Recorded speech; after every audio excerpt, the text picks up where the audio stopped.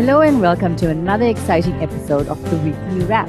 My name is Sindira Chetty and I'm here to tell you what you can expect from the latest Farmers Weekly magazine, which is a jam-packed double issue, the 2nd and 9th April. We also take a look at this week's top agricultural news.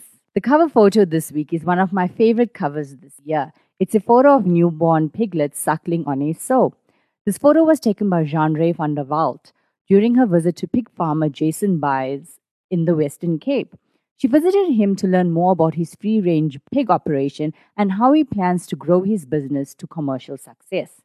Other informative features to look out for in this magazine includes a story about how a mother and daughter team launched their essential oils business from scratch and also established their own skincare product line. And we also speak to three-time winner of the Santam Agriculture National Silage competition about the precision required for producing superior silage. Let's take a look at the main feature article. Intensive or free-range pig farming is one of the first questions you have to ask yourself when considering raising pigs. But Jason Byes of Oceanview Piggery in the Western Cape knew from the word go that he wanted his pigs to have as natural existence as possible and that one day his business would be 100% free-range. Byes started his farming journey 3 years ago by renting land from Danny Terblanche. Byes didn't have much of a farming background, but he always knew he wanted to be a farmer. He took a loan from his father-in-law and bought his first 3 Duroc gilts. He said that he started small so that he could determine the possible challenges along the way. Today, this 26-year-old's operation comprises 12 breeding sows and 1 boar, and he slaughters at least 10 pigs every 2 weeks at the local abattoir. Byes strongly believes in natural existence for his pigs. The sows are not placed in farrowing pens, but allowed to do free-range farrowing. The sows have incredible mothering abilities, he says. He also does not cut the piglets' teeth, dock their tails, or castrate the males, and does not inject the piglets with iron. He says that the pigs obtain the iron they need by digging and rooting in Elands Flay's iron-rich soils. Byes explains that free-range pigs have a slower growth rate than conventionally housed pigs as they are more active. It's an advantage for him because the fat layer on the meat is not as thick, and this is what makes his product unique. He says feed represents his biggest input cost, but he has managed to reduce his feeding costs significantly by formulating his own feed mix. Byes' dream is to eventually become a commercial farmer on his own land. His advice to aspiring farmers is to do as much research as possible before starting with pigs. He says read magazines, watch YouTube videos, don't waste your money by buying second-grade animals, and also do lots of market research. He also adds mentors can play an important role in the success of emerging farmers. We all know that essential oils have various uses and benefits, such as in therapeutic treatments and as ingredients in cosmetics, perfumes, beverages, and food. In the next feature, we find out how mother and daughter team Onnicah and Naledi Nkoe started farming herbal plants to produce essential oils. In 2018, after attending a Farmers' Day workshop, they were introduced to essential oils. Shortly after attending the workshop, they took part in the South African Essential Oils Business Incubator Masterclass, where they gained extensive knowledge about the production of rose geranium and other essential oil plants.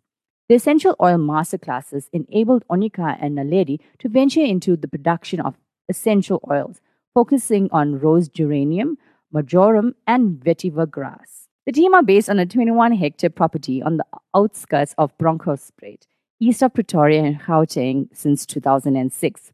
They produce about 1 hectare of rose geranium and 50 square meters and 100 square meters of marjoram and vetiver, respectively.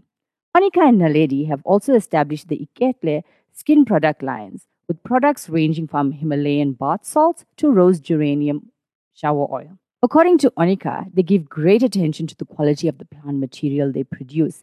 Healthy plants equals good yields. A day or two after harvesting, plant material is transported to Pretoria to be distilled via steam distillation by the business incubator. The essential oil is tested for quality and a chemical composition analysis and transcript is released. The farmers then submit this transcript to a pharmaceutical company that formulates the skincare products. The products do not contain preservatives, synthetic fragrances, or artificial dyes, and are packed in materials that are environmentally friendly, reusable, and recyclable. Onnicah and Naledi are pleased with their progress and see themselves as laborers facilitating the essential oil production and helping people feel comfortable in their own skins. They are keen to expand production of the essential oil plants to 8 hectares and will ultimately like to invest in their own distillation unit. The last feature we look at is producing superior silage to add value to your dairy operation. Now, silage is a high value product that is produced in a very short time in a high pressure environment. This is according to Hano Lombard, co-owner of West End Landgoed in Morganzon, Mpumalanga. He is also a 3-time winner of the Santam Agriculture National Silage competition. Now, the farm consists of grain, sheep, cattle, and dairy farming. Lombard explains that dairy is a difficult industry to be in. A few years ago, they were at a point where they were going to halt the section or expand to get the benefits of economies of scale. They decided on the latter and knew that ramping up the silage would be crucial to their success. West End Landgoed has a Holstein herd of 2,600 cows with 1,000 in milk. The farm is self-sufficient in producing all the roughage needed in the herd's diet. In total, 60% of the herd's diet is produced on the farm. Some 30% of Lombard's total maize crop, equating to 500 hectares, is used for silage. The maize is planted on dry land and cultivars are selected based on their potential to produce both good silage as well as a good grain crop. The optimal planting time is at the beginning of October, with harvesting taking place around the end of February and lasting 3 to 4 weeks. Now, because the window for an optimal harvest is quite short, they start when the dry matter moisture content is slightly higher so that they don't end the harvest when the moisture is too low. The period between mid-January and mid-February is the most important for the development of maize, and in this small window, the quality of the silage will be determined. Lombard says the harvester is the most important piece of equipment in the entire silage production process. He aims for a chopping length of 12 millimeters to get the most effective fiber in the feed ration and uses a Penn State particle separator to determine the optimal cutting length. The farm has 3 concrete bunkers to store the silage. Lombard also recently purchased a silage bagger so that the additional product can be stored and to minimize interruptions in the harvest and storing process. The bagger compacts the material as it's put in the bags, so time is not wasted in compacting. While this is far less time consuming and requires less intensive management, Lombard says they don't plan on switching to bags entirely. The concrete bunkers still have their benefits as they're the most effective way to store silage. Once compaction has been completed, the silage bunker is covered with 200-micron white plastic secured with old tires. Lombard notes that compacting and sealing the silage correctly is crucial to obtaining a quality product. The silage is then left for a minimum of 5 weeks before it can be used. Now let's take a look at this week's top news stories. The recent interception of about 100 donkeys believed to be destined for slaughter in Lesotho, where gelatine from their skins will reportedly be harvested for making traditional Chinese medicine, has South Africa's National Council of Societies for the Prevention of Cruelty to Animals concerned that this controversial practice could be resurfacing. The NSPCA had begun investigating the donkey skin trade just over 5 years ago. The initial investigation found that gelatine from donkey skins was being used in the manufacture of traditional Chinese medicine called Ijao. According to Grace DeLanga, Senior Inspector for the NSPCA's Farm Animal Protection Unit, said South Africa's donkey skin trade resulted in a multitude of health and welfare problems for the animals.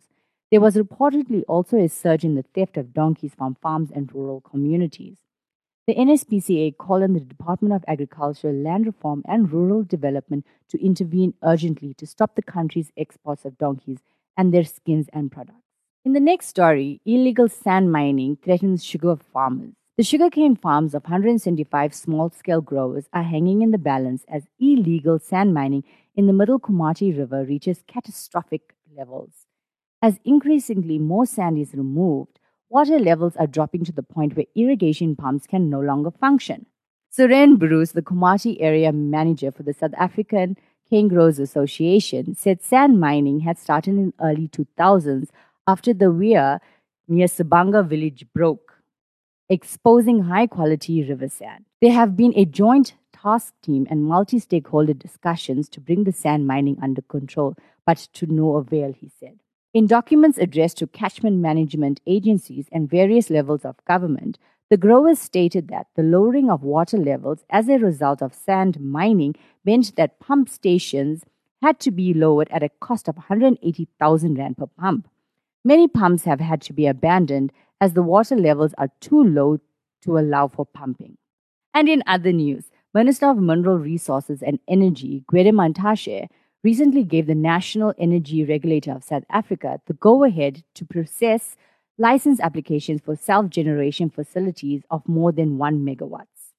According to Kulani Siweya, agricultural economist at AgriSA, the approval means that prospective applicants are no longer required to obtain ministerial approval for deviation from the Integrated Resource Plan 2019 before applying to NERSA for a license. So farmers will now be able to put up renewable energy sources above 1 megawatt. Now, this is an opportunity for the agricultural sector to be part of the solution in addressing the power supply challenges presents itself through self-generation. This will solve the energy crisis and make power more affordable for the sector. And that's it for this week.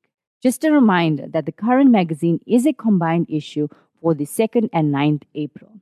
The next magazine published will be the 16th of April, which will be on shelves from the 9th. The Farmers Weekly team would also like to wish our Christian readers a happy and blessed Easter and wish all our readers who are traveling during the long weekend a safe journey. Remember to follow us and engage with us on our social media platforms, Facebook, Twitter, LinkedIn at Farmers Weekly SA. Until next time, stay safe and happy farming.